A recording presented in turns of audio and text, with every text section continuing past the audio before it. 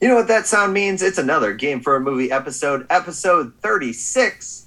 My name is Mikey Tank. I'm your host. I am joined by Andre. And Jill. Yay! Perfect. Yes, you guys got it this time. Yes.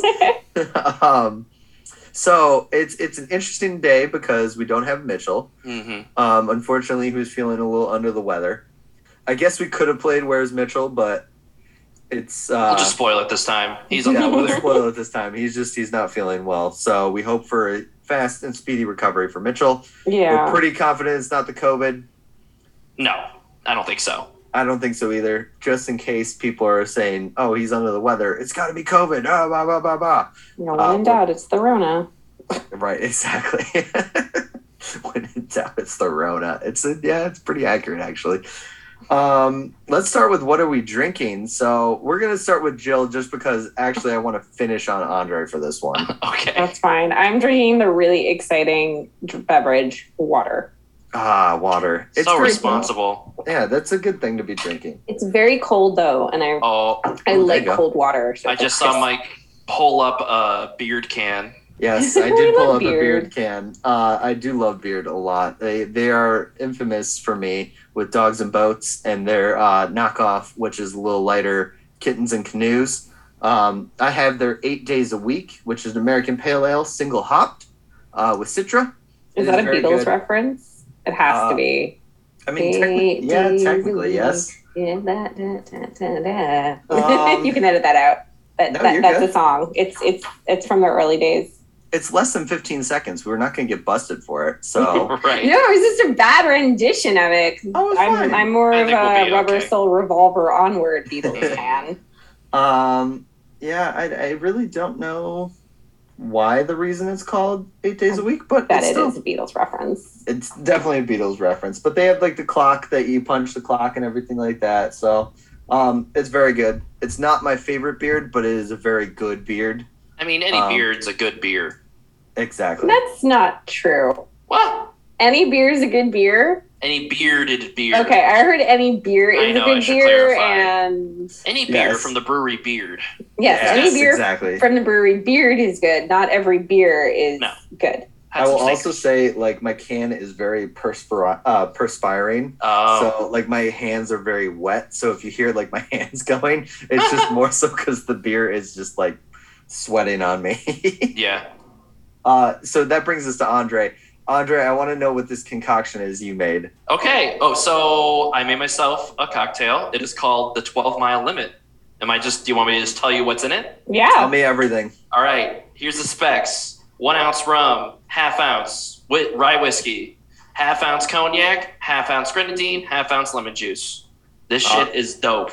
I was just going to say, how does it taste? That's a lot of alcohol. It is, but well, it's only ½ ounce a bunch of stuff. So Yeah, that's fair. about your average cocktail. Yeah, it's tasty. I had some grenadine I needed to get through, so I gave this a shot. Very happy. Nice. I will say, if you haven't heard before, Andre is a cocktail wizard. Wizard in training, we'll say. No, he is a An cocktail wizard. apprentice. Yeah. You made Malort taste good. I mean, Yeah, you did. that's just by punching down Malort with a bunch of other shit in it. We'll figure it out. It doesn't matter. You made Malort taste good. Like, it tasted like Mountain Dew. I'm not joking. I mean, that's a success for sure. Yes, exactly. Well, of course, we can talk all day about what we are drinking, but we've come here to talk movies, and movies we shall talk. Andre, you are going to get us started with something that I will say you are free to spoil. So, a big spoiler alert right now, Okay. because I have had zero interest in this film. The only reason I've had interest is because you and Jill, as well as Mitchell, have seen it and said it's good. Yeah. Sophie. I guess we should talk about the movie we're talking about, right? We're going to be talking about The Green Knight. Honestly, when you say, like, oh, feel free to spoil it, Yes. I don't think the narrative beats are, like, the point of this movie. Does that make sense? Like, I could just give you the plot summary, and that's, like, 0% of the reason why I enjoy this movie so much. Does that make sense? As somebody who has seen the trailer, he basically just needs to get revenge on this thing. Sure. Okay, so the synopsis is, so this is based off of the classic, like, Gawain, the Gawain, Sir Gawain's Tale, right? Okay. So this is like a medieval fairy tale's not the right word, but it's one of King Arthur's Arthurian legend. Yeah, an Arthurian legend. Yes. And so the whole synopsis of this is that Gawain, he's a knight or a knight to be in King Arthur's court. And one day on Christmas Eve, I believe, it's a Christmas movie. Yeah, it's a Christmas movie. Yeah. Okay. So it's Die Hard. The mysterious figure called the Green Knight shows up and challenges King Arthur to have any one of his knights strike him. And the deal is that whoever strikes him, he will strike back 1 year hence. So Gawain, eager to prove himself, basically decapitates the Green Knight. The Green Knight cackles, picks up his head, Sleepy Hollow style, and says, 1 year hence, and then rides off cackling. Okay. So the bulk of this movie and the bulk of the tale is Sir Gawain leaving Camelot to confront the Green Knight 1 year after that happened, right? Okay. So, yeah. Like I said, narratively, it's not going to be like, oh, man, there's like all these huge plot twists and all these betrayals and off the top, this is not Game of Thrones. I feel like people are coming to this movie thinking that, oh, it's dark, it's fantasy, it's quote-unquote grounded. That means it's going to be kind of like Game of Thrones, right? Not at all. No. There is zero action in this movie. There is zero fight scenes in this movie. The most violent scene is probably when Gawain first fights the Green Knight, right? Oh, so like it's what 20 minutes in the film, this is the most violent we get? It's like a half hour into the film. Yeah, okay, all right. The most action we get, we'll say, okay. Right? How long is the runtime on this? Over 2 hours. Over 2 hours. Okay. A little bit over. Over 2 hours. Okay. I didn't feel it though. I mean, I felt it and I didn't feel it. I didn't come out of that movie being like, wow, that was a little long. No, like it was a journey and it felt earned, as it were, right? Nice, okay. Yeah, so this whole entire movie is about kind of what does it mean to be a knight? So the whole idea is that Gawain kills the Green Knight and all of Camelot like kind of praises that. It's going to imply that he's praised as a hero, but he doesn't feel like he's earned it. So Dev Patel, he plays Gawain, and he definitely kind of sells that. One of my favorite scenes in the movie, one of my favorite shots, oh my God, this is a classic, like super long shots, loves to linger on all of the landscapes as Gawain travels. And my favorite of these shots is right when Gawain is leaving Camelot to go. He's riding on horseback. He has his big bright yellow sash, and King Arthur has like made him kind of swear an oath of honor to go and confront the Green Knight. And so he's leaving Camelot, and you kind of like see like he's just kind of looking off solemnly into the distance, and these kids are kind of following up behind him, chasing after him, like, Gawain, whoa, we love you, Gawain. You're the best, Gawain. Yeah, and like he totally ignores them, just trying to be stoic. And as soon as he's looking kind of determined and stoic, and as soon as the kids kind of give up and know, they're like, oh, he's not going to pay attention to us, and they start walking back, you can see the blood kind of drain from his face almost a little bit, and you can see the kind of emotions that like, wow, like I'm so terrified of this. Mm-hmm. I'm way over my head on this. Okay. It's just a lot of kind of wordless storytelling, kind of like that, you know? Nice. And Dev Patel is a great pick for that. Yeah. Oh, dude. I mean, like, this movie would not work if he wasn't as talented of an actor as he is. He carries so many of the scenes because he is the perspective character. You do not leave his perspective at all. If I can add, you really, besides him being just like a fantastic actor, he really sells Gawain or Garwin. It's Arthurian English. Well, what's funny is that the characters pronounce it different ways too. King Arthur says Garwin, and most other people say Gawain in the movie. I love that they like. Oh, interesting. Yeah. Anyways. So the tying into his character, how he's not a knight. He wants to be. He's the king's nephew. His King Arthur's sister is Morgan Le Fay. Mm-hmm. I don't know if we ever actually get her name dropped, but that's who it's supposed to be. Okay. So, when the movie starts, he wants to be a knight, but, he's this young 20-something guy living his life, spending most of his times in brothels with his sweetheart, dreaming about, slaying dragons and whatnot. But what does he really know about actually being a knight? And then when the Green Knight comes, the challenge is thrown down and he acts upon it and he chops off his head, and then it's, you have 1 year. And what Andre can say is that the town like celebrates his victory. Yes. Right. Like a whole year there's a puppet show that's telling the story over and over again. Okay, yeah. And it's there's a lot of things said with no dialogue, and like hats off to the director with that, and also just this movie is stunning. Did I see Chris Lowry is his name? Yeah, Chris Lowry. David Lowry. David Lowry. Sorry, David Lowry. Mitchell was talking really highly of another Lowry film, I think called A Ghost Story. Yes. That's why I feel bad that we're not talking about this movie with Mitchell, because it is honestly a classic A24 movie. And the plan was to be with Mitchell. Yes. Yeah. Totally understand, like, this. We're still talking about the movies we're talking about because we had planned to do it with Mitchell. So we'll get his thoughts. I want him to listen to the episode, and then we'll do, like, at the beginning of the next episode, the Mitchell recap where I like that. Here's his thoughts. Boom, boom, boom, boom, boom. Mitchell's hot take. Mitchell recap. I like that. Yeah. There's tying into what Andre was saying, that this is not Game of Thrones. This movie is a very slow burning candle. Yes. This is the most gory scene is right at the beginning. Everything else is long, simmering right under the surface. But, I think if you watched the trailer and you thought this looks like a really cool alternative take to an Arthurian legend, I'm loving the atmosphere and the ambiance, go see it. If you looked at that and were thinking Game of Thrones or, 1990s Robin Hood, you're not This is not Robin Hood. Well, and what's funny about this is, like, you guys are saying there's no action or anything like that, or not no action, but like no, like, sword fights kind of stuff. Yeah. We saw a preview for this when we saw Fast 9. Yeah, we did. Right, I know we did. You're right. They did. They did play that beforehand. No, so it feels like it kind of was like poorly set up, because you're like, oh, I'm going into dumb action movie. It's another. It's another movie that does well on the big screen, I guess, right? Because I will say at the top, like, this movie is gorgeous, and I'm glad that I saw it on a big screen, Yeah. But it couldn't be more farther away from the appeal of Fast 9. Like, they're completely opposite in terms of goals. I'm also laughing because you said no. I apologize now. My dad hates no. As a statement. Yes. I mean, because it makes no sense. No. Yeah, it's oxymoronic. And so no. He hates that statement, and so whenever anybody says it, like, I'd never call anybody out on it, but because we're on a podcast where we talk, I have to say something about it.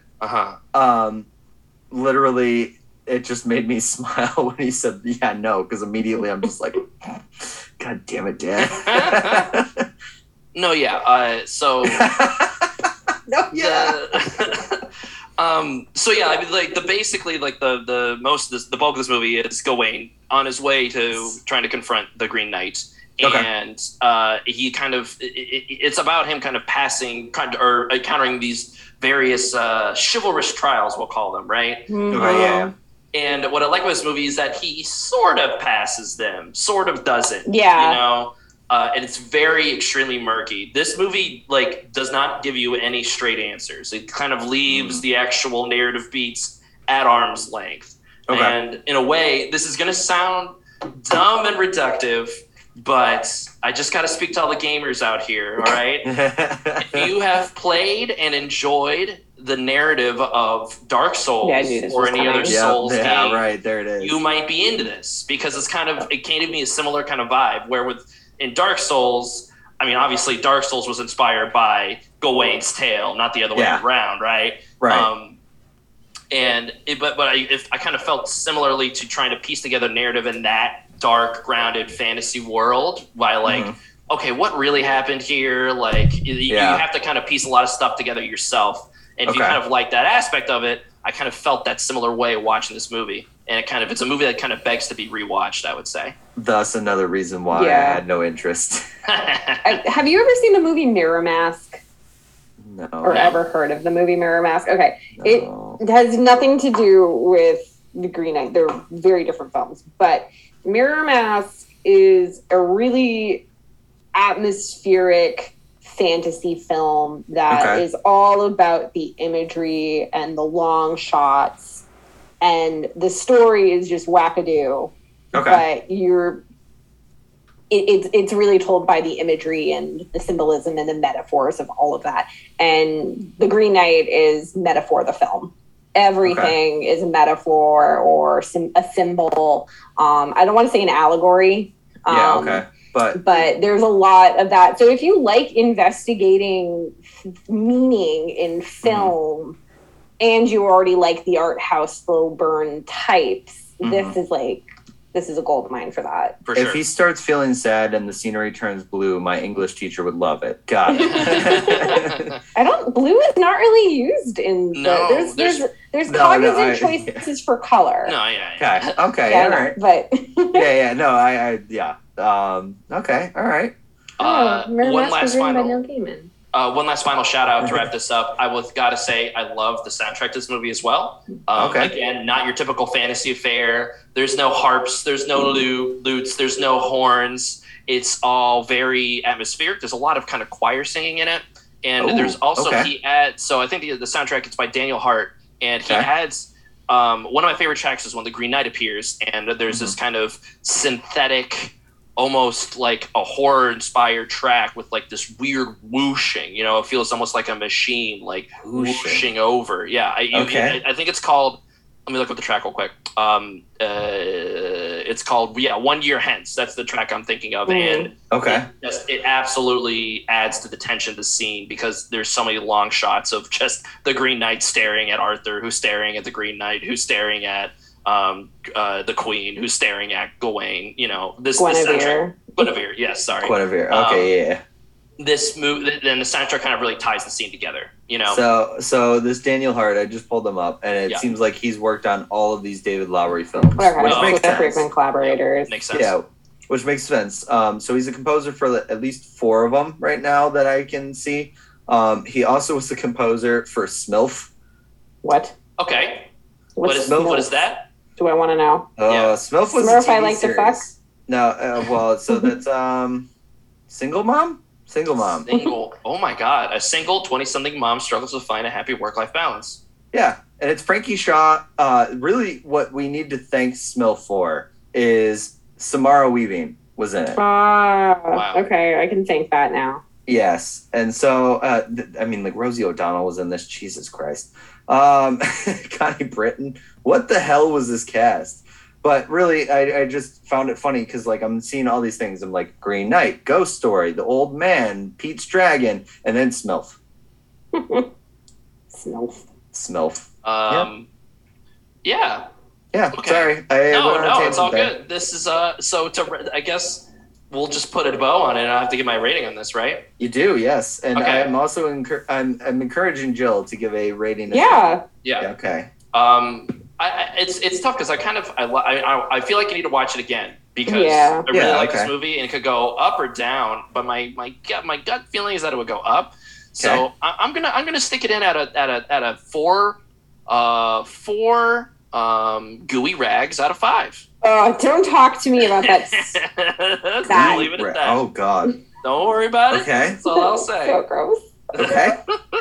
I would give it something in the 4s. I would give it a 4.2 headless lady. Headless lady. Okay. All right. Well, you guys were saying this is basically metaphor of the movie. Basically. I'm going to do a movie that just beats you over the head and there's no metaphor. Okay, is it a movie about family? It does have family. Found family? Huh? Found family? Yeah, kind of. Is it about a man's chivalrous journey? Chivalrous journey. I guess no, not really. Not about a knight, but a king. Anyway, sorry. Yes, about a king. Don't even at this point because now we got a whole conversation here. We do. So we're gonna talk about Space Jam: A New Legacy. Space Jam: A New Legacy. If you don't know, I mean, you should know. Come on, it's Space Jam, but just with LeBron James, and I guess better CGI. Yeah. The original didn't even have like it had CGI, but like the charm. Yeah, okay, the charm and the charm. Well, okay, sure. Charm and CGI are two very different things. Exactly. CGI is cold and heartless. Charm is heartless or heartful and warm. I guess. Warm. Yeah. I don't know. So LeBron James obviously taking over the mantle for Michael Jordan, the GOAT. That goes into the interwebs of WB characters. It's not even the interwebs of regular things. It's just Warner Brothers. It's Warner Brothers the movie. It's a commercial for Warner Brothers. Wreck-It Ralph Breaks the Internet, but yes. That's a good call. Yeah, I've been sitting on that for a while. Wow, no, that is that a very movie, good isn't call. it? Holy shit. Yeah, and like when I saw Ralph Breaks the Internet, yes, I felt it, but not as much is what I will say. You're right about that though. Mm-hmm. Yeah. So him and his son are at odds. They each go into the interwebs of WB World, and Algae Rhythm, played by Don Cheadle. Don Cheadle. I just chewing on that scenery. I need to knock him now because I can't knock him later. So Algae Rhythm, and it is literally rhythm, not like an algorithm. It's like rhythm, like beat. Yeah. What I don't have is a white boy dancing right now. Yeah. What else would it be though? Right. Yeah. Right. Exactly. So let's talk about the good before we get into the bad. Well, there's good. There's good. Don Cheadle was very good. That is as good as he could be. He was the MVP of the movie. I think that's a fair statement. Pulling a lot of scenery. Yep. And we will also talk about the one Michael Jordan joke that is the best line of the whole movie. Yep. When they say they found Michael Jordan and he needs to help them at halftime, and it's Michael B. Jordan eating popcorn and just glorious in his. Yeah, no, that was funny. I'll give them the film that. Yes. So I think that's where the good stops. Yes. I mean, they also showed the block. When LeBron James blocked Andre Iguodala, that was pretty good. My favorite part. I liked seeing Pennywise the clown in the crowd shots. That was fun. But it wasn't real Pennywise, because we do need to address those characters behind the bench. Oh yeah, they could do it, so they did do it. Yeah. So those were always the things that drove me nuts. That was probably the biggest thing that drove me nuts about this movie was the fact that the fake characters were behind them, where it was like brand name characters where you realize I gotta pull it up now. All right, sorry, I'm looking it up now as we speak, but it was like brand name characters that were behind the bench of the. What was even the team? It wasn't the Monstars. Oh no, they were called. Oh God. Yeah, right. Not the team. Not the Doom Squad. No, they were named after the kids' video game, wasn't it? Space Jam. Maybe. I don't even remember. I think Michael B. Jordan is like the second casting person that comes up when I search. Yeah, because they needed to get him in there. The Goon Squad. Goon Squad. That's it. It's not the Toon Squad. It's the Goon Squad. Get it? I can't find a picture behind the bench, but I do find a picture behind the Toon Squad's bench. See if I can see who's in this picture. But there's like so many characters that you're just like, I recognize, but it's such a cheap knockoff. Yeah. Yep. And that's what always drove me nuts about this whole thing. Was just they have these characters and everything like that. And obviously they can't get the actors back if they were like, especially if they were big name actors. Right. Which I'm okay with. I'm okay with that. They just looked so awful. Yeah. You didn't like watching the Animaniacs sitting there doing absolutely nothing while nothing. Yeah, that was infuriating to me. They have all these people that get sucked into the internet, and yet the people that they have right behind them are the fakest of fake. That was my biggest talking point about the movie, because it was just so frustrating with that. The players themselves, fine. Anthony Davis as the brow eagle thing was pretty funny. Yeah. I like that. I did laugh at that. I don't know, man. I didn't know that they called LeBron James King James. That was like to me that you didn't know that. I didn't know that. So when they, Algae Rhythm was saying it, I was like, Andre, is he going to keep calling him that the whole movie? Like, and you're like, yeah, that's what people call him. And I'm like, really? King James. Yeah. That's his nickname. Didn't know that. Now I do. Yeah. I hate it. Thanks. Yeah. I would say. This is totally random, but I never got over the fact that that wasn't his real family. Like for as much as the movie focused on LeBron's family, like I know what they look like. We know what they look like. That's not them. It's just weird. Like I think the first Space Jam did a good job of like, okay, yes, it's not Michael Jordan's real family or whatever, but like they're not the focus of the movie at all. Like, exactly, they're not the point. Yeah. Like we have his kid the entire time, and it's not his kid. Right. And I'm not saying like, oh, they should have gotten his real kid to do it. No, that's not the solution. But although I will say that kid's part, I think, could have been handled by LeBron James' kid. Bronny Jr. could have probably handled that. Acted that. Well, Bronny Jr.'s too old, right? Bronny Jr. is the one in high school. It would be what's the younger one? He still would have gotten a camp. Yeah, that's true. You're right. I think Bronny Jr. could have been. I think he could have done it. I really do. I know they were trying to make him look younger, probably to appeal to cartoons. Maybe that's the reason. Yeah. Okay, maybe that's it. But I mean, Bronny Jr. could have probably handled that role because he's had to act like he's not in his father's shadow for however long. Well, Yeah. Well, so I brought this point up to you guys before, and I just want to bring it up again. Before this movie, obviously I'm a Chicago guy. Yeah. Mm-hmm. I love Chicago. I love everything Chicago. Michael Jordan is the GOAT because I am biased, and I never have denied that. And I don't think anybody would say that I have denied that I'm biased about it. Yeah. Up until this movie, I would say LeBron was the better actor. Oh, man. Wow. Up until.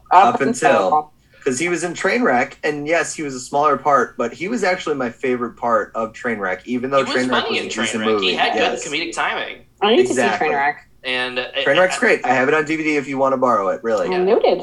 Yes. Maybe Bill Hader brought a lot out of him. I don't know, but... Maybe. Yeah. They worked really well together. They did, it was just it was obvious to me LeBron was the better actor than MJ. Now... Yeah... It's a question again. It's rough, man. It's a question again.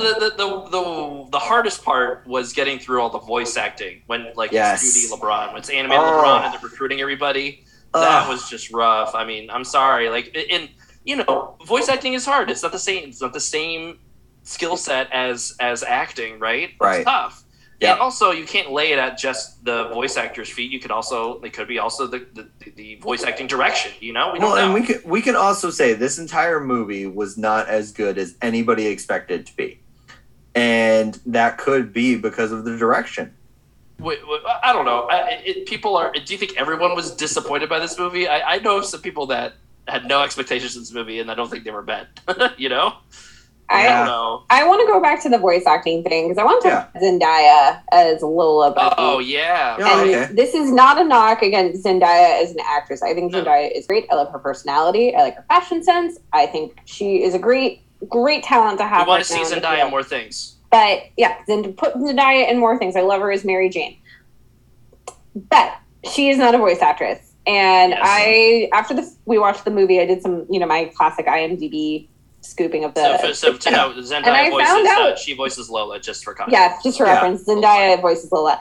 I found out that they actually had a actual voice actress do most of Lola's dialogue recorded. Well, because there's animated Looney Tunes shows going on right now, aren't there? Yeah, maybe not right now, but there were. Okay, they're in and out. Anyway, they had a voice actress do most of Lola's vocal parts. And then in post-production, they brought in Zendaya, and she dubbed all over it.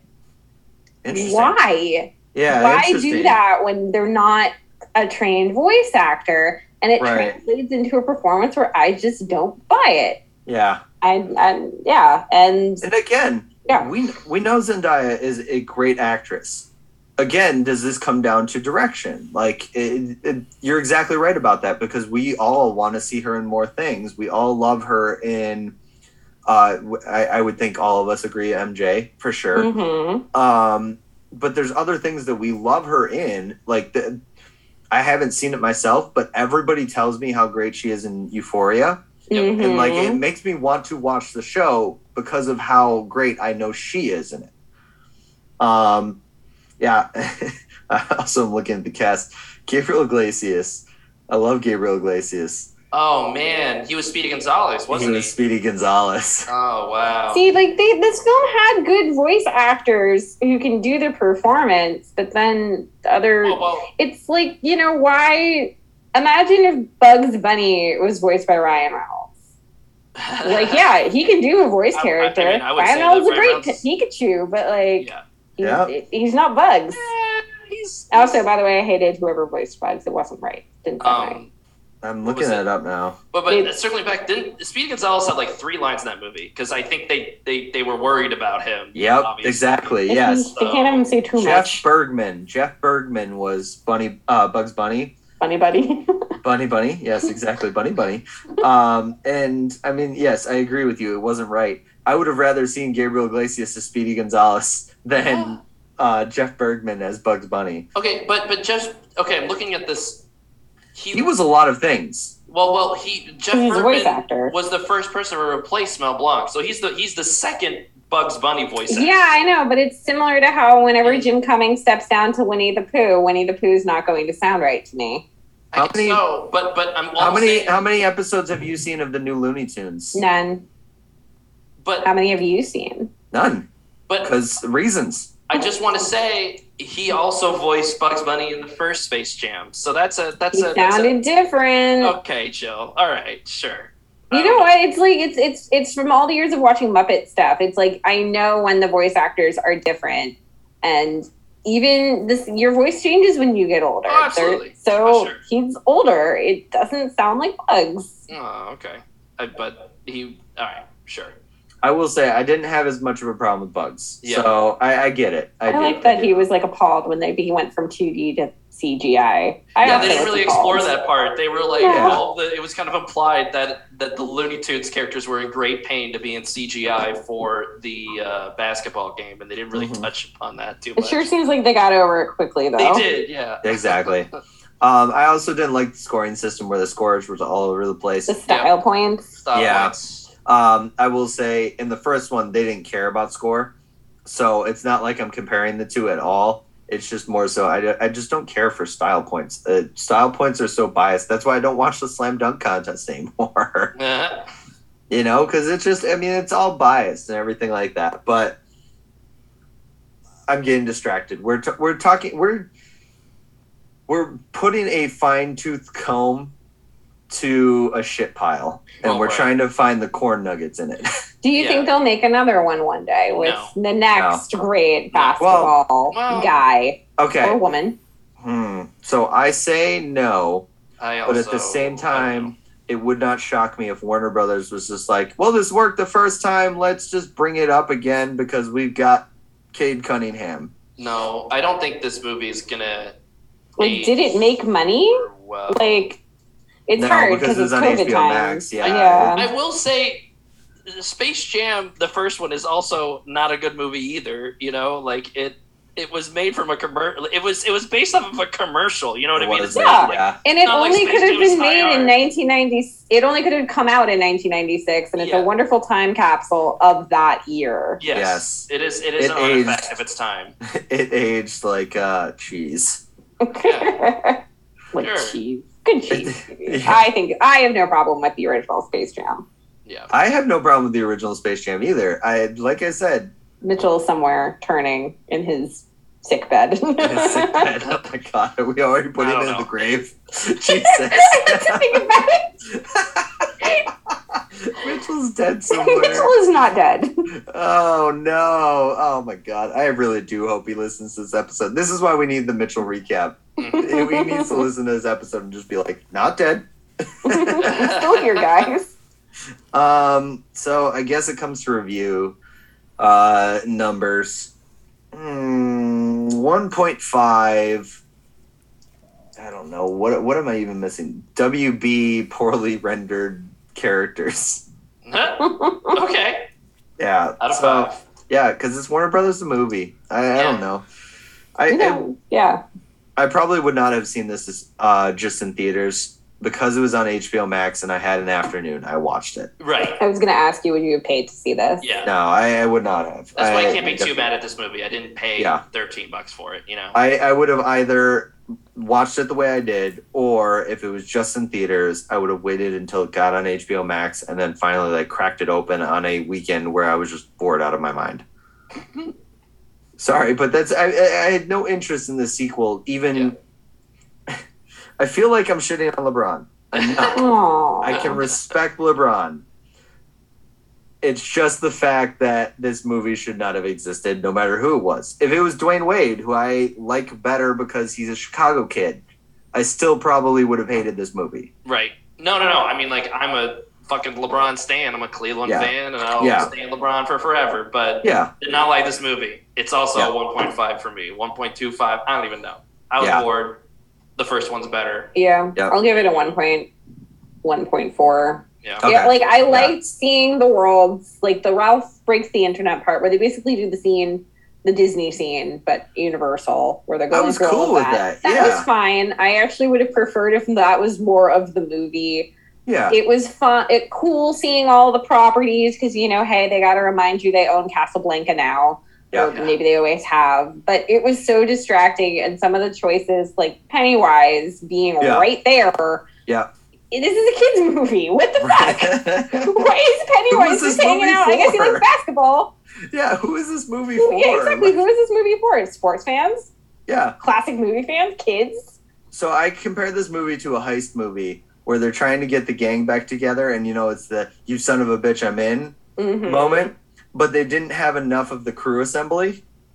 I think they could have explored their worlds more, where they're oh, we're in the Wonder Woman world more, where Lola Bunny is competing to be an Amazon, That was the longest part of those. But still, I think they could have done a little more with that versus the actual game, because we didn't care about the game. We knew they were going to win. Yeah. So, well, that's one bad movie. It was accidental that we talked about two bad movies this time. Yeah. But we have another bad movie. Mm-hmm. Shout out to all the people that guessed. I'll tell you who won after when we go to the commercial. But Jill, you and I had an agreement. Yeah, we did. If you lost, you were going to have to see this movie. If I lost, I was going to have to see Bratz. So obviously it worked out back to back somehow. Yeah. So tell us the movie and your thoughts / synopsis of it. So I watched Speed 2 Cruise Control, which was an interesting experience because I've never seen the original Speed. All of my friends who found out when I told them I was watching this, they're like, "You've seen Speed, right?" Yeah. No. Don't you want to watch that one instead? No, it's got to be this one. So I need to watch Speed. I will watch Speed. It's gonna happen. Yes, because Speed is really good. Yeah, I just I've heard that. I love the fact that they go from a bus that has to drive this many miles per hour to a train, right? Huh? Oh no! I now know that there's a train in Speed 1. I didn't know there was a train till recently. It's been forever since I've seen this, so you're now blowing my mind. There's a subway. Yeah. Okay. Oh yeah. Oh yeah. You know what? Yeah. Yeah. But they go from the bus to a cruise ship. Yep. Go on. Yeah, so I called upon two of my closest grad school friends to watch this with me. So we gathered on Discord and we just all clicked play at the exact same time. Nice. My good friend Charlotte and Catherine. Charlotte had never seen either the original Speed either. Catherine loves the original Speed, so she was more than happy to throw some dirt on this thing. And going in completely blind, I knew Sandra Bullock was in it. I knew there was a cruise ship, and that was about it. Okay. So, synopsis. Jason Patric from The Lost Boys, who plays Michael, is the main character. And it was equal parts like, oh, hey, it's Michael. And, oh, he's old now. Yes. And not very good in this. He's looking a little rough. No. Sandra Bullock, reprising her role from the original, we think. We had a debate about, is she supposed to be the same character or is she supposed to be somebody different? Do they not reference the first movie at all? They kind of do, but they don't. Okay. They reference the fact So Catherine did a really quick and dirty synopsis. Mm-hmm. And at one point or another in Speed 2, they made a joke about how it's like, you know, two really good looking people falling for each other because they were in like intense circumstances. They made a joke that kind of tongue in cheek referenced that. So that's the reference to Speed 1. And they may or may not have name dropped Keanu Reeves' character, but since I didn't know what his character's name, doesn't matter. This movie is set in they're going Jack Traven. She mentioned the name Jack. I mean, the movie opens with her trying to get her driver's license, because I guess it got revoked. And, you know, going into this, it's Sandra Bullock. Like, okay, she's going to be like the main character. She's going to do cool things. No. Her entire shtick in this movie is kind of ranting and raving and being very obsessed with, like, ignoring the problems going on so she can have a romantic time with her main squeeze, Jason Patric, whose character is named something that I did not care to write down. Oh, no, I did write it down because it's a really stupid name. Officer Alex Shaw. Wow. Alex Shaw. So we start there. She's driving in a car. Poor driving instructor's freaking out. She's raving and ranting about something. Meanwhile, Alex Shaw is riding on a red motorcycle that just made me want to watch Power Rangers because it was color-coded. And I also really wanted Jason Statham to pop up and just punch him in the face because that would have been so much better. It's not. And, you know, you get a nice action sequence where he's chasing down a dude. He does the job. We think he's a cop. Maybe he works for the FBI. We don't know. All done in a day's work. Sandra fails her driver's license, but it's okay. She's about to go on a very romantic cruise. And Alex Shaw is going to propose to her, but he needs to find the right time. So they're getting on the boat, all this fun stuff. And then the main villain pops up, played by William Dafoe. I'm like, what the fuck? William Dafoe's in this? Yeah. William. No, it's Willem. I'm drunk on water. Shut up. Willem Dafoe pops up. So I just call him Duffo. I found all the ways to spell Dafoe wrong in my little synopsis. Did you ever see How I Met Your Mother? Which part? There's a joke where Marshall talks about Willem Dafoe and how his name sounds like a frog and a parrot having a conversation. Willem. Nope, have not heard that. I don't remember that joke. It was so stupid, but for whatever reason now, whenever I think of Willem Dafoe, that's what I got. Sorry, keep going. Fun fact, Gary Oldman turned down the role that Willem Dafoe takes on to be in Air Force One. Fun too, though. Oh my god, dude. No offense to Willem, but Gary Oldman also would have been really good. I think either of them are pretty good And Willem Dafoe, no shock, is the best character in this movie. Yes. His whole deal, as we will later learn, is that he worked for the cruise company. He was very loyal. He created an AI, or not an AI, but he created the mainframe, the smart engine behind the machine, if you will. And then he got sick from copper poisoning, and now he's terminal. And he uses leashes to suck out the copper from his blood, because that's not how that works. So before we get all of that at the end of the movie, me and my friends are just trying to figure out what the deal is with the leeches. So we're just decided that he worships the leech queen, and he's going to sacrifice all the people on the boat to the leech queen. Unfortunately, that does not happen, but that would have been such a better movie. You are blowing my mind with all this. I have not seen this movie in probably 10 years. Yeah. I look at my watch. Wait, 10 years. Okay. Sorry. It's okay. You're not missing much other than bad fashion and bad acting. So they're on the boat. They meet Willem Dafoe's character, Mr. Geiger. Yes. I don't remember his first name, but it's Mr. Geiger. John. And there's a joke about golfing, and then it turns out that he smuggled all of his weaponry in the golf clubs and the golf balls. So the golf balls are grenades and smoke bombs.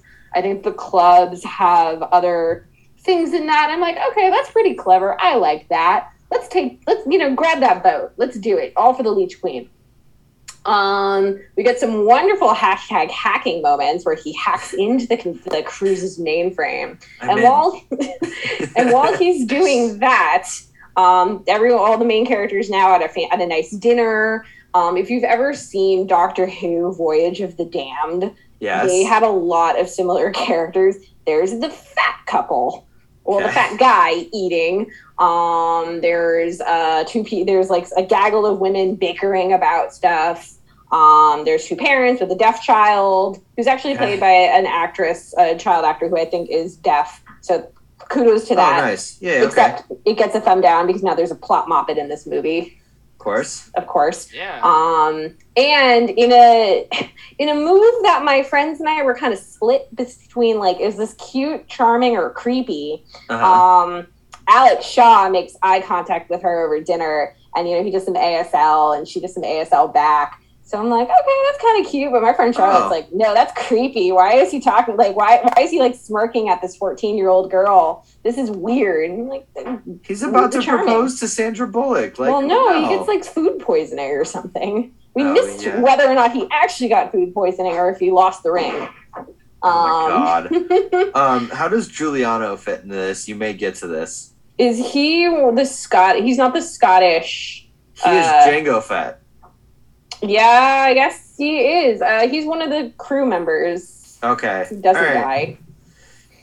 He's definitely not Fett. the Scottish crew member. I only remember the Scottish crew member because he kind of made me think of James McAvoy, but not nearly as good looking. So where am I in my notes? So Willem Dafoe is getting the boat ready to hijack it. He kind of puts down...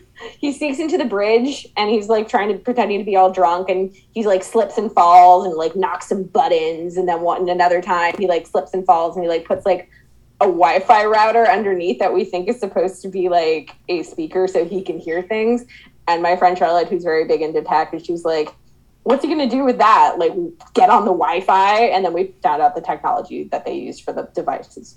The Wi-Fi router. It's not actually in the universe a Wi-Fi router. Okay. But they used a Wi-Fi router. Wi-Fi router. Okay. Yeah, no, make do with what you got at the Radio Shack. So Willem Dafoe throws the captain overboard, and now the plot is in action. So he holds the boat hostage. He hacks into the mainframe. He slows the engines of the boat down, and he's pulling it off course ever so slightly. So he makes his demands. They're very opaque. And he gives everybody time to evacuate the ship, which leads to what felt like, oh my God, 20 minutes, but was really only like maybe 8 minutes of people trying to get off the boat into lifeboats.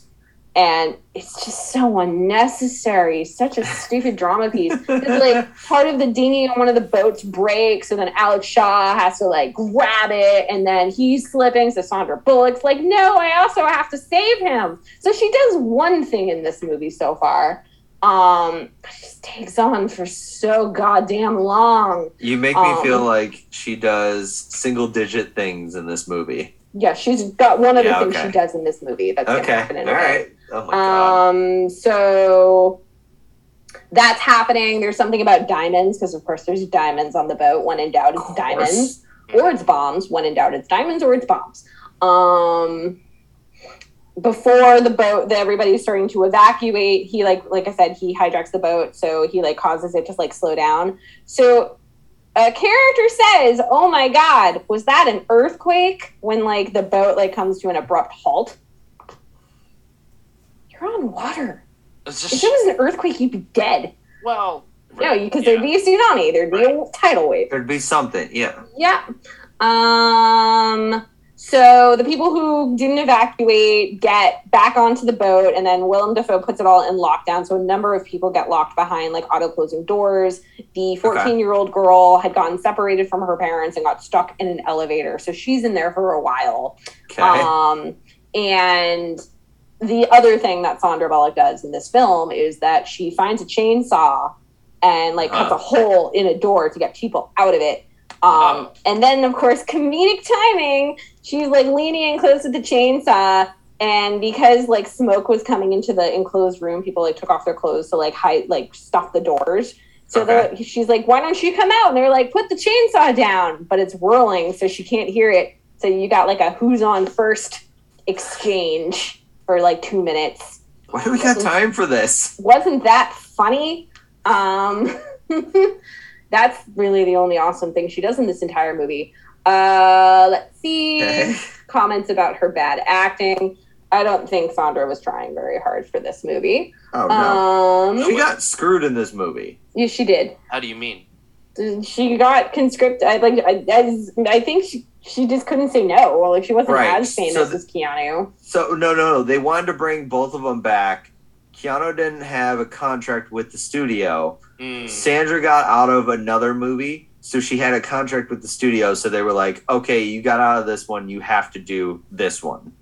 And this one just so happened to be Speed 2. Got it.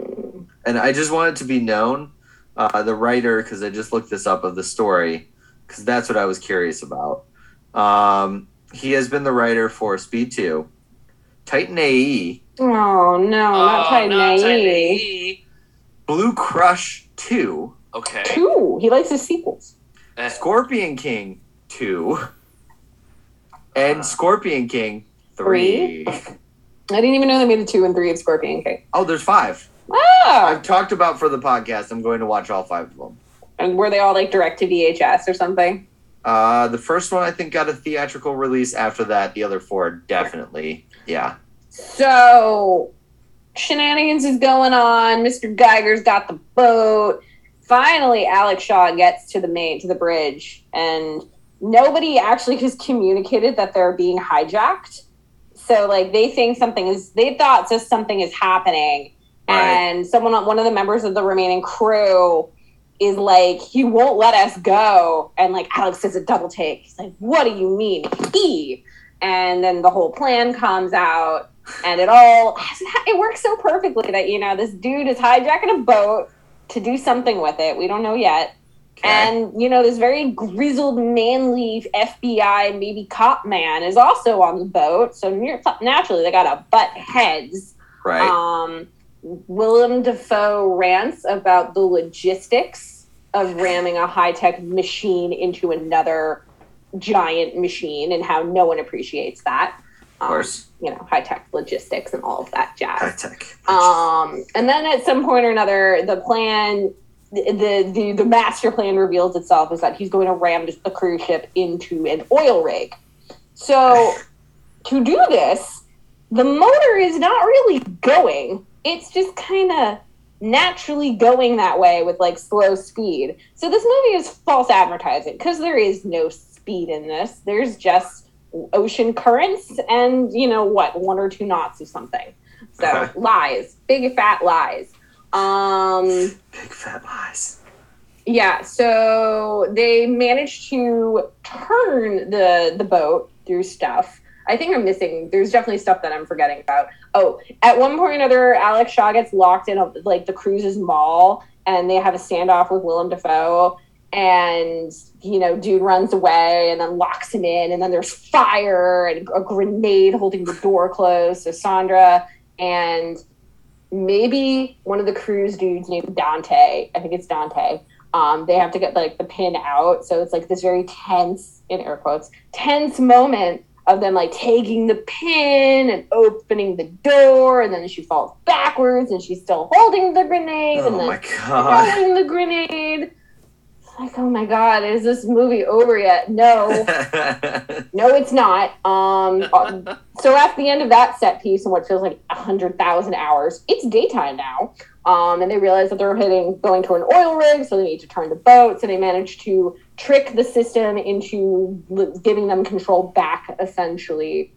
And yay, they're not going to hit the oil rig anymore. They're going to hit an island now with people in it. Oh, and this is at the part of the movie where my friend Charlotte was just wishing people died. Like, can they just die? I want them all to be dead. Then this movie would be over, or it'd be more interesting. She also said I'm proud of you that you got people to watch this movie. I know, it's a feat. I'm happy you did because I didn't have to watch it. Yeah. So, however, all the characters were freaking out. Meanwhile, I'm just wishing like the Megalodon or Godzilla showed up because that would be fucking cool. So now they need to stop the boat. Yes. But now it's finally picking up speed because something happened there. So my favorite sea hand guy, the Scottish dude in the bridge, his job in this movie has mostly been just telling Alex Shaw he can't do the things he's doing, and then Alex just does them anyway. Okay. Or in the second half of the film, it's reading the speedometer and talking about how fast the boat is going or not going. The speed of the boat. Yes. So they drop the anchor. There's a tense moment where Alex gets stuck underwater, but they manage to pull him up. So the boat is going into the harbor, a la the way that, like, in the Megalodon, the Meg is, like, going into the harbor and killing people. But not nearly as exciting. And, you know, people are, like, staring at it and not getting out of the way of a cruise ship. That's not actually a cruise ship. It's more like a super yacht. But let's take a moment to appreciate this. This is not a cruise ship. This is a fucking super yacht. Yeah. People are not getting out of the way of it, so boats get smashed. People are like, oh no, what is that thing? Maybe I should move. And, you know, the Scottish dude's like, oh, we're not slowing down. We're going this amount of speed. And then, you know, the boat hits land, because that will happen when you hit an island, but it keeps going. Yeah. So it goes down like half a city block. Yes. And, like, Scottish guy falls on the ground and he's like, 1 mile per hour, 0.5 miles per hour. And the boat finally, like, stops after it hits a hotel. It's like, we stopped. Oh my. Is that the end of the movie? No. Willem Dafoe's still in this. Yep. So what I have failed to mention is that during this very exciting climactic moment, Willem Dafoe had kidnapped Sandra Bullock to make her his damsel in distress, because naturally that had to happen. So they're getting away on, like, a speedboat, but it's like a speedboat that has, like, a sidecar speedboat next to it. And he put her on the one that has the controls to release the sidecar, and he didn't tie her hands down secure enough to stop her from releasing the sidecar. So there's a momentary chase scene. It's not really a chase scene because, let's be real here, her character doesn't know what the fuck is going on. Right. Then there's a seaplane.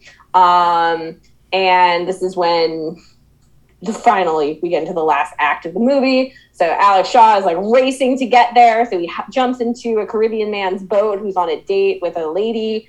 And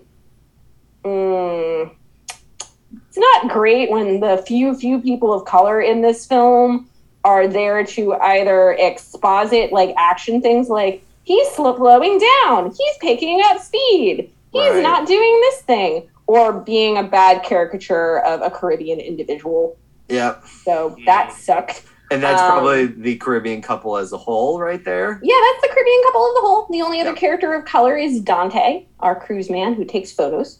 Okay. Dante's cool. And Dante's cool. All right. I like Dante. Yeah, so Dante's cool. You get the air. I don't know why the seaplane takes so long to get off the air. So, like, Sandra's trying to, like, get out and, like, slapping her around. And, you know, if he really thought this through, he would have just let her go, because then Alex wouldn't chase after him, and then he could just get away. But I guess drama. So no shocker there. Willem Dafoe does not really get away. So she gets out of the airplane. He loses his backpack of diamonds. So yay, they're saved. And while, you know, he thinks he's clear, he realizes he's not getting enough air, and he's going to hit, like, the oil rig. And he slams into it, starts laughing maniacally, and then the rig goes boom. Hopefully they evacuated people from that rig. I don't think they did. But probably maybe not. It doesn't sound right. And this is at the point where we decided this was the origin story for the Green Goblin. Fair. So the day is saved. Sandra is saved. They're posed. The movie ends with her getting back to her, trying to get her license again. And you think maybe she can drive now because, you know, she hasn't driven anything in this movie, but maybe she got the confidence back. Yeah. No, she still can't drive. Still can't drive. Still can't drive. This movie sucked. So I looked up Dante just because I was curious. Dante is now a writer for A Million Little Things. Good for Dante, actor. I know. I'm really excited because, like, I saw his credits for acting. And his credits for acting are nothing special. Like, Speed 2 is in the top 4. So I was like, oh no, he's one of those guys. And he doesn't have his picture on the IMDb. So I was like, oh no, he's one of those guys that just got, like, put in the background. No, he's a writer for A Million Little Things, so I'm actually happy for him. You know, it's not as good as This Is Us, but it's good enough. Mm-hmm. Yeah, this movie was, like I said, it was boring. It was not good. What was probably the most bizarre was that sometimes, like, they're random comedic moments. So, like, when the boat is smashing into the island, when it comes to a halt, it's like bow or stern. I don't know boats. The front of it, which has like a long protrudy part, hits a bell, and the bell like makes a little ring. So it's like, you know, yeah, isn't that cute? You know, the scene with the chainsaw. Yeah. That this movie's weird, and it's horribly paced, and it's way too long. It's over 2 hours. Jeez. What? Yeah, 2 hours and 4 minutes, and Charlotte, I think, asked 7 times how much more of this movie is left. And it was like, we're only 45 minutes in. We're only 52 minutes in. We're only an hour and 23 minutes in. So the director of this movie has one writing credit, and that one writing credit is Speed 2. Because he has directed things such as Speed. He directed Speed. He directed Speed 2. He directed Tomb Raider, Cradle of Life, and one more that I'm missing. Shoot, I can't. But basically, the point was, this is the only thing he's ever written. Yeah. And it is apparent. Yes, like, it is very apparent. And what really sucks is that... we directed Twister. That's it, Twister. I haven't actually seen Twister, but don't think people like Twister? Yeah, Twister is a good movie. Twister's fine. He did Speed, Twister, Speed 2, The Haunting, and then Tomb Raider, Cradle of Life. So... what I was going to say is that what really sucks about this movie, besides the fact that it's just bad, is that it's written in the 90s. So there is nothing in this movie for me as a woman. There's not like, I mean, yes, there's some female fan service with how hot Jason Patric is.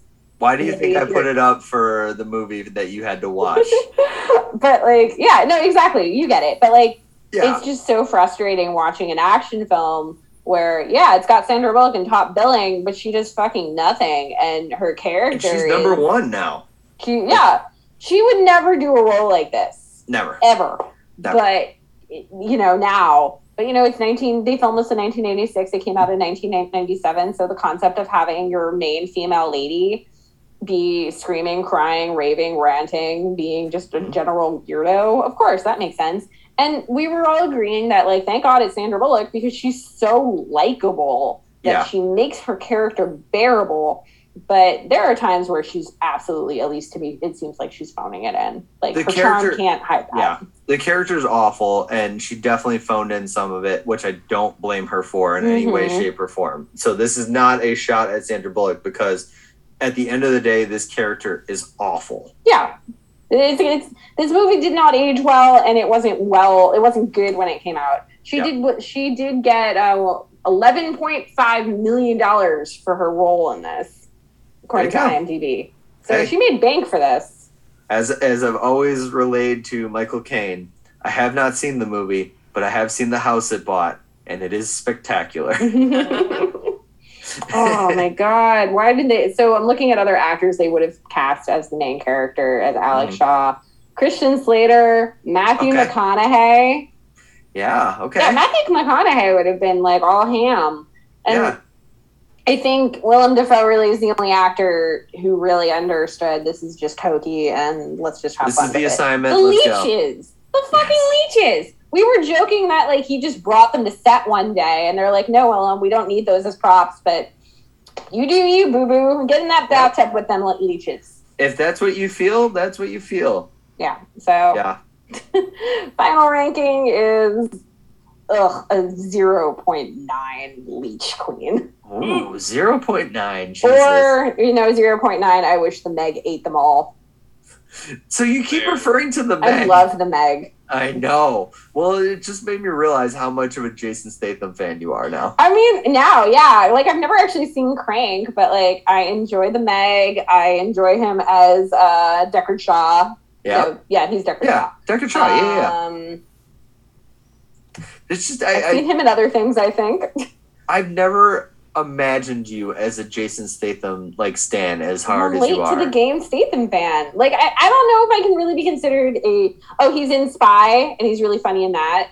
This is good enough. I'm not this is really I can't believe how much of a fan you are. Yeah, because he is similar to The Rock in the sense, not like physicality or anything like that, but in he just has excellent comedic timing. Okay. And sure. No, it's the Tim Curry effect. Doesn't matter what the thing is, if this actor is in it, they will be good. So that's my thing about Tim Curry is that Have you Tim seen Curry The Transporters? No. Okay. Oh, we gotta fix that. Yeah. He's in The Italian Job. I liked that. Yeah. So Italian Job was excellent. Yep. So what I'm saying with the Tim Curry effect is that in the 90s and early 2000s, Tim Curry was in a lot of things. A lot of them are not good, but Tim Curry is very good. So even Tim if it's Curry bad, always understood the assignment. it's the Tim Curry effect. Yes. So Jason Statham is the same deal. It doesn't matter if it's good or bad. If Jason Statham is in it, I'll at least enjoy him. I'm shocked how much of a Jason Statham stan you are, and that's not a bad thing at all. I guess I am. Yeah, I call him Jason. Yeah, go see the Transporter series because you'll really enjoy it. Yeah, he's at his best we'll with work that. on that. Yeah, yeah, he's really at his best with that. Besides Italian Job, because Italian Job's awesome. Yeah, no, I liked him in Italian. He just, he like I said, he's excellent comedic timing. Yep. He knows his body. He's got great sense of movement. Yep. So it's not like, you see one Jason Statham movie, you see them all. Right. He's always doing something. It's always an entertaining performance. Interesting. Yeah. I did not see this going that way, but I'm here for it. Yeah, I really am. The Meg is just hilariously a fun movie. Nice. All right.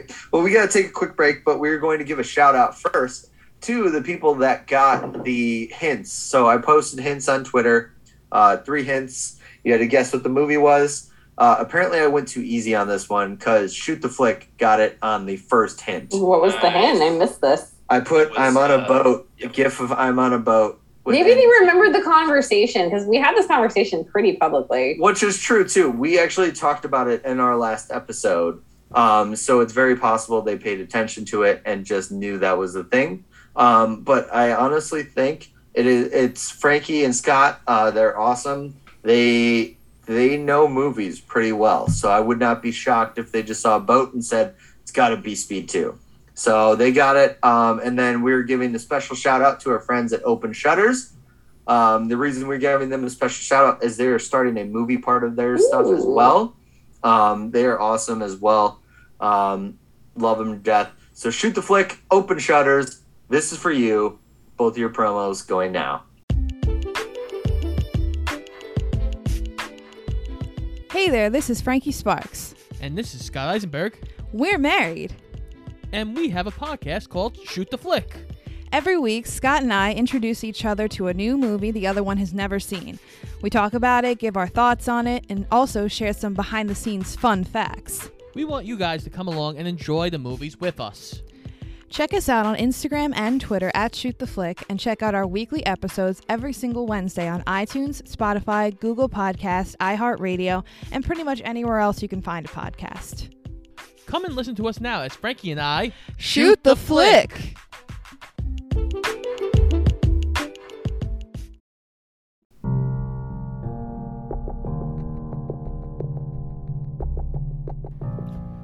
Scary ghosts. Creepy serial killers. Horrible horoscopes. All things that go bump in the night. Open Shutters is a creepy podcast guaranteed to make your skin crawl. Join Barry Marino and Philip Landry as they take you on a hair-raising journey recorded in the most haunted city in America, New Orleans. Available on Anchor, Spotify, Apple, Google, and wherever podcasts can be found. Enjoy the view from the Open Shutters. But don't fall out the window. That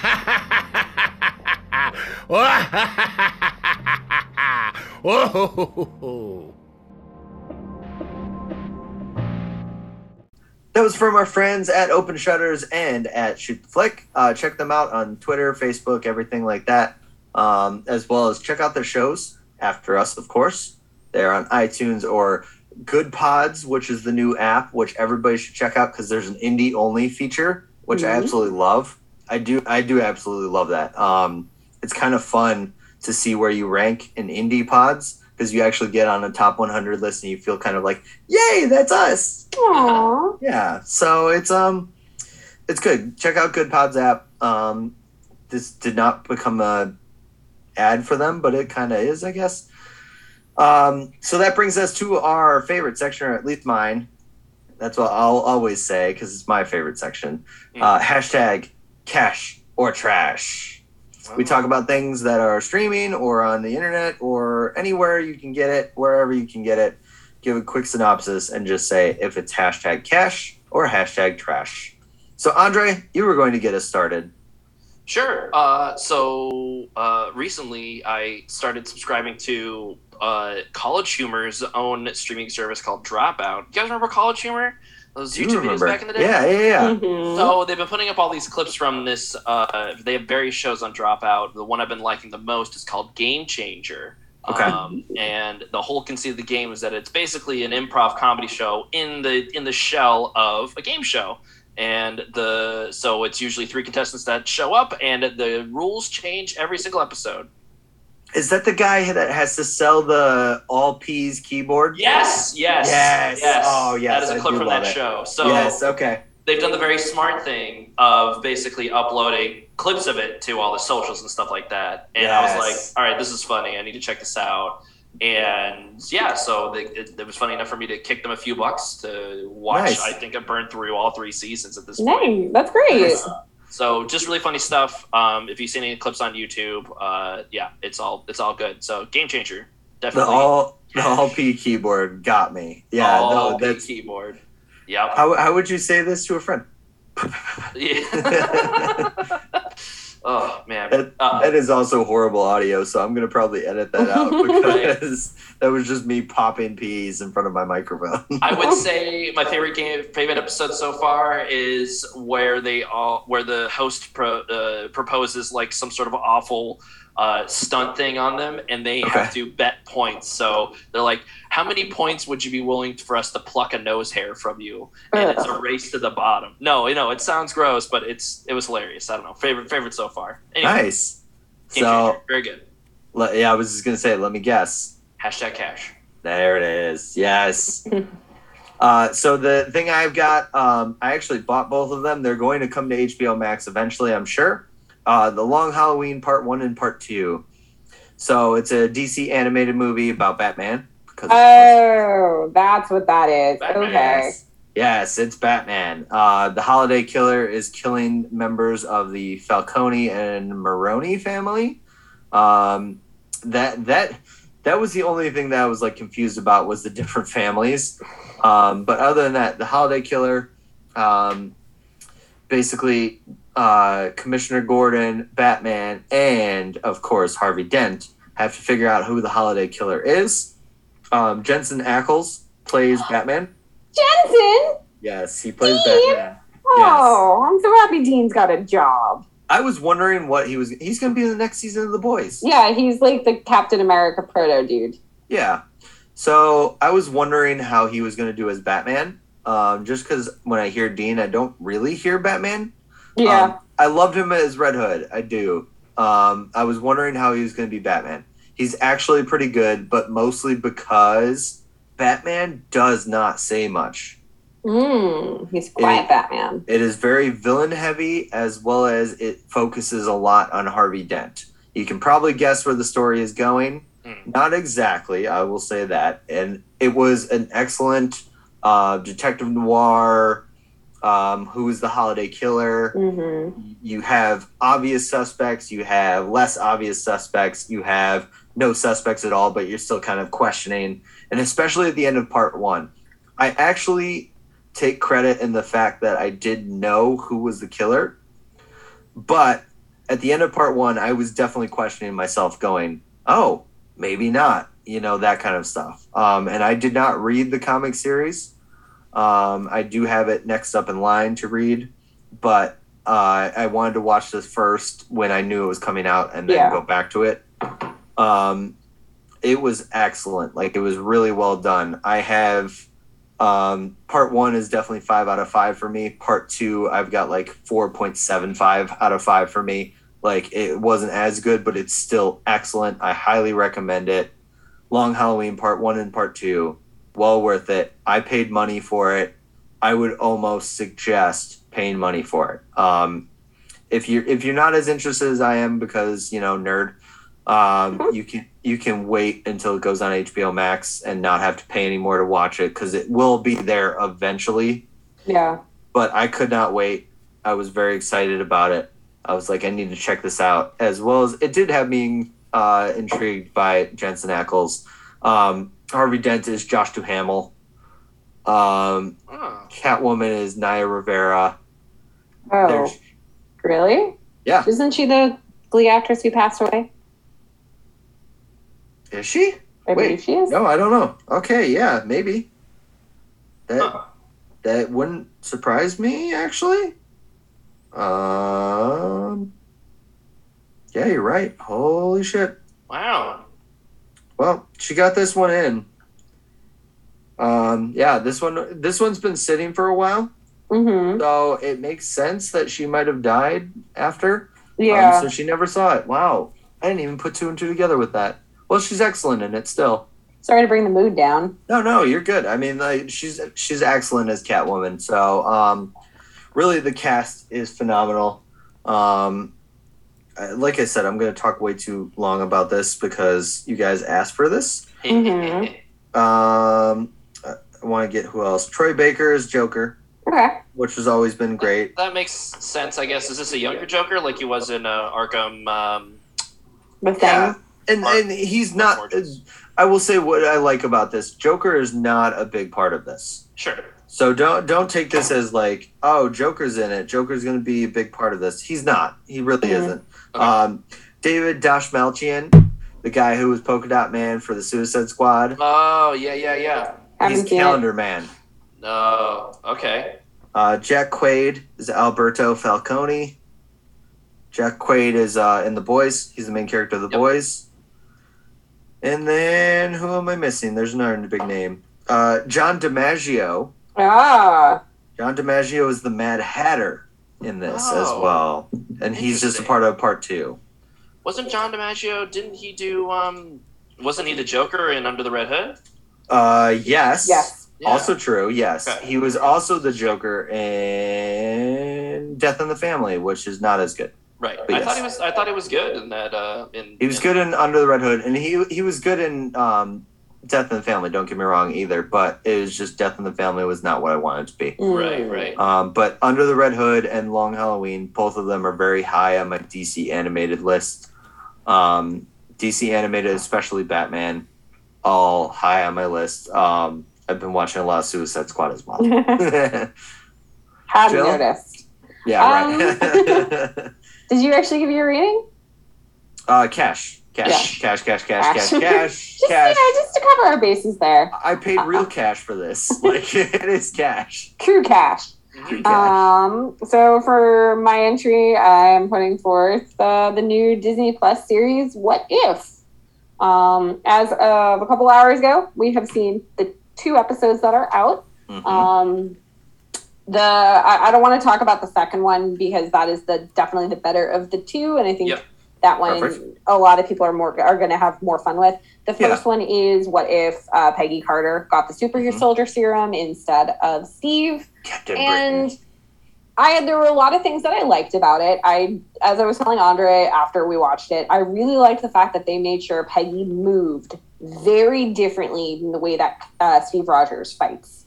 She has her own unique fight style. It's not like, they just put her body over his movements. Right. Really, really appreciated that. But the issues that we both had was that they didn't really do anything unique with it other than it's like, movie. What if Peggy was Captain Carter? Yeah. Same movie, exactly. Yeah, okay. So very she was similar Captain plot. Carter? Captain Carter. Is actually Captain Carter, yeah. Yeah, so they followed a lot of plot beats of the first Avenger. Right, like it just did not feel like I was watching anything meaningfully different besides, it's Peggy that's a super soldier now. Which we can all say, like, Captain America: The First Avenger wasn't the strongest Marvel movie. I like that movie. There's some Avengers, yeah. That's like my Okay. favorite Phase 1 film. Okay. Phase 1 favorite over original Avengers. I really like the way that the first Avenger is shot. I think there's like Iron a Man? hookiness.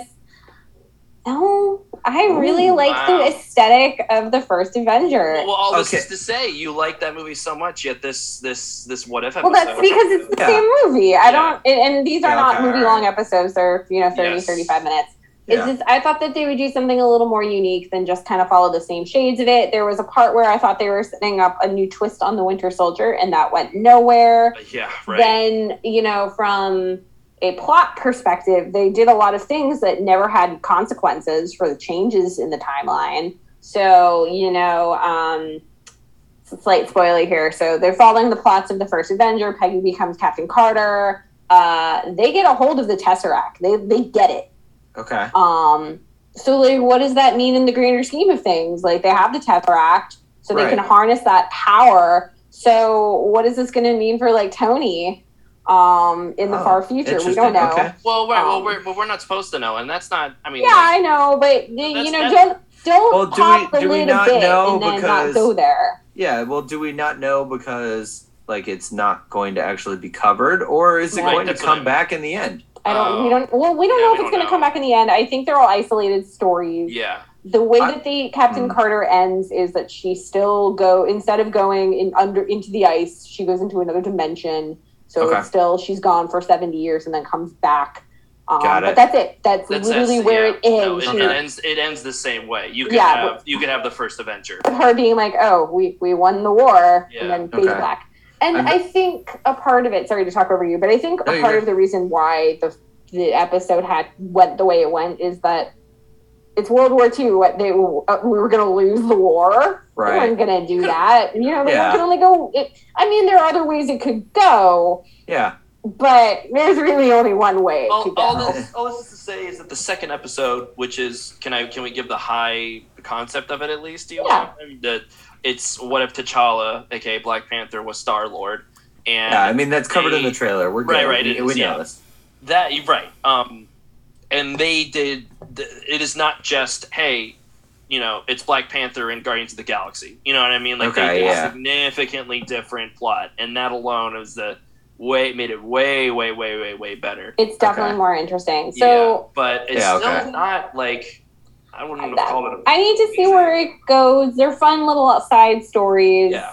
They're not going to meet, and they're not going to affect anything in the greater universe. My headcanon is that, spoilers for Loki if you haven't seen it yet, at the end of Loki, they kill the big bad, which unleashes Kang the Conqueror, because now multiverses and multi-dimensions are a thing and variants. So my headcanon is the timing of the What If series corresponds with that, because the Watcher is now watching all of these multiverses come alive because they can be alive. But right now it's not cash, but it's not trash. It's just kind of there, and I need to see what the next couple episodes are like before I really can make Right. a judgment on it. I don't But know. if you're So far, already it's bought kinda- into the Marvel universe, I think it's worth watching. Especially the second episode. Chadwick Boseman did return before he untimely died to voice T'Challa, so it's really great having that one last ride with him. Right. And he's a very different character in this than he is in Black Panther, so it's cool seeing and he's not Peter Quill either. Like, he's not that personality. He is his own unique person. There is no And mixtape. really- There is no, and I appreciated that they didn't Yeah. put in the music, because that's a Peter Quill thing. Right. I'm also So- very disappointed that you did not say your favorite Phase 1 movie was The Incredible Hulk. I've never actually seen that one. I've only seen the other Really? Hulk film. Oh, okay. Don't waste You don't time. need Not, so the Incredible Hulk is the Norden one, right? Yeah. Yes. I've seen the other one. Yes. The Which Edward- is Bana? Bana, Eric yeah. Bana? Eric Bana. Yeah. Eric Yeah. Bana. Yeah. I was Ang like, Lee, who was his yeah. name? Dang I've it. seen It's the also Bana. the birth of, well, not really the birth of, but the most memorable before it became a thing Stan Lee cameo. Right. Oh, what's his cameo in that one? Him and Lou Ferrigno are security guards. Lou Yep, Ferrigno? yep. Oh. Yes, they have the Hulk and Stan Lee. Yeah. I love a Lou sighting. Well done. Yeah. Lou Ferrigno. Um, Yeah, you want to watch Avengers Grimm? no. Got Lou Ferrigno. I mean, I know you already talked about it. Yeah, we already talked about it in the show, but yeah. Go back and watch that episode if you're curious. Yeah. Sorry, I usually promote the show. You did a better job than me. So ultimately, it's not cash. It's not quite trash. It's just itself. It's something you know. that rhymes with cash or trash in the middle. It's fresh. I don't know. Ooh. That's not gonna Dash? catch on. Dash? No, Isn't that I can't remember his name now, the big bad of Legacy of Space Jam, isn't that his character's name in Ocean's 11?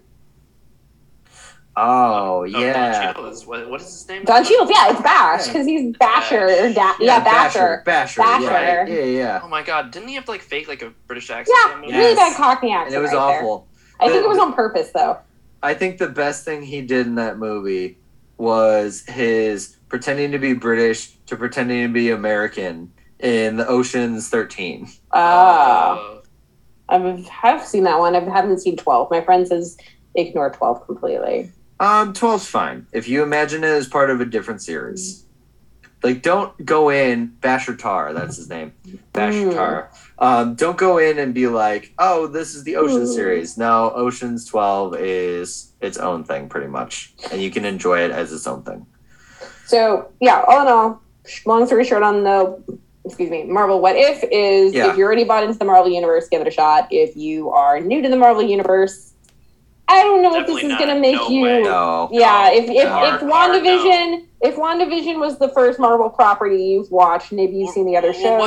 What if is the whole entire thing, and something that's kind of annoying about the show is that they just kind of like, oh hey, we made this cute reference to this other movie, wink, you know? Yeah. I feel like there's so many moments in both episodes that the characters might have all just looked at the screen and winked. It's like, remember that? Wink. You know? Yeah, this is no longer that thing, wink. It's just it's very self-referential. I mean, I guess it is by its very nature. Yes. But you know, so there's some fun visual payoffs though if you come to it. So I haven't seen the first one, and obviously the second one came out today. I'm on my way to watch it soon-ish. I don't know when exactly because I'm on 12-hour days next week. Yay! Yeah. But I will watch it eventually. I'm intrigued to see what I think of it because I think I feel very much like you guys usually do about it. But we'll see. We'll see. So yeah, my dad watched Loki. Yeah, that's the only Marvel property he has engaged with. Oh, okay. So he actually asked me about the what ifs, and I'm like, if you didn't care about Loki, you're going to care even less about these. Yeah. So I would like to see your dad's opinion on the Marvel movies. No, on the Marvel movies. No interest. I want him to watch. If we can convince him, he can come on the show regularly. Say the last Marvel movie he saw. I'm in for that. The only Marvel movie that I think I can get him to sit down to watch is two: Winter Soldier and Ragnarok, because Ragnarok is the hard sci-fi that he just likes. I still am in. If you can get him to watch any of the Marvel movies, have him as a guest. Bad idea. All right. You're gonna regret those words. All right. Well, I'm still intrigued, but it's fine. That's our cash or trash. If you have anything that you think is cash or trash, let us know.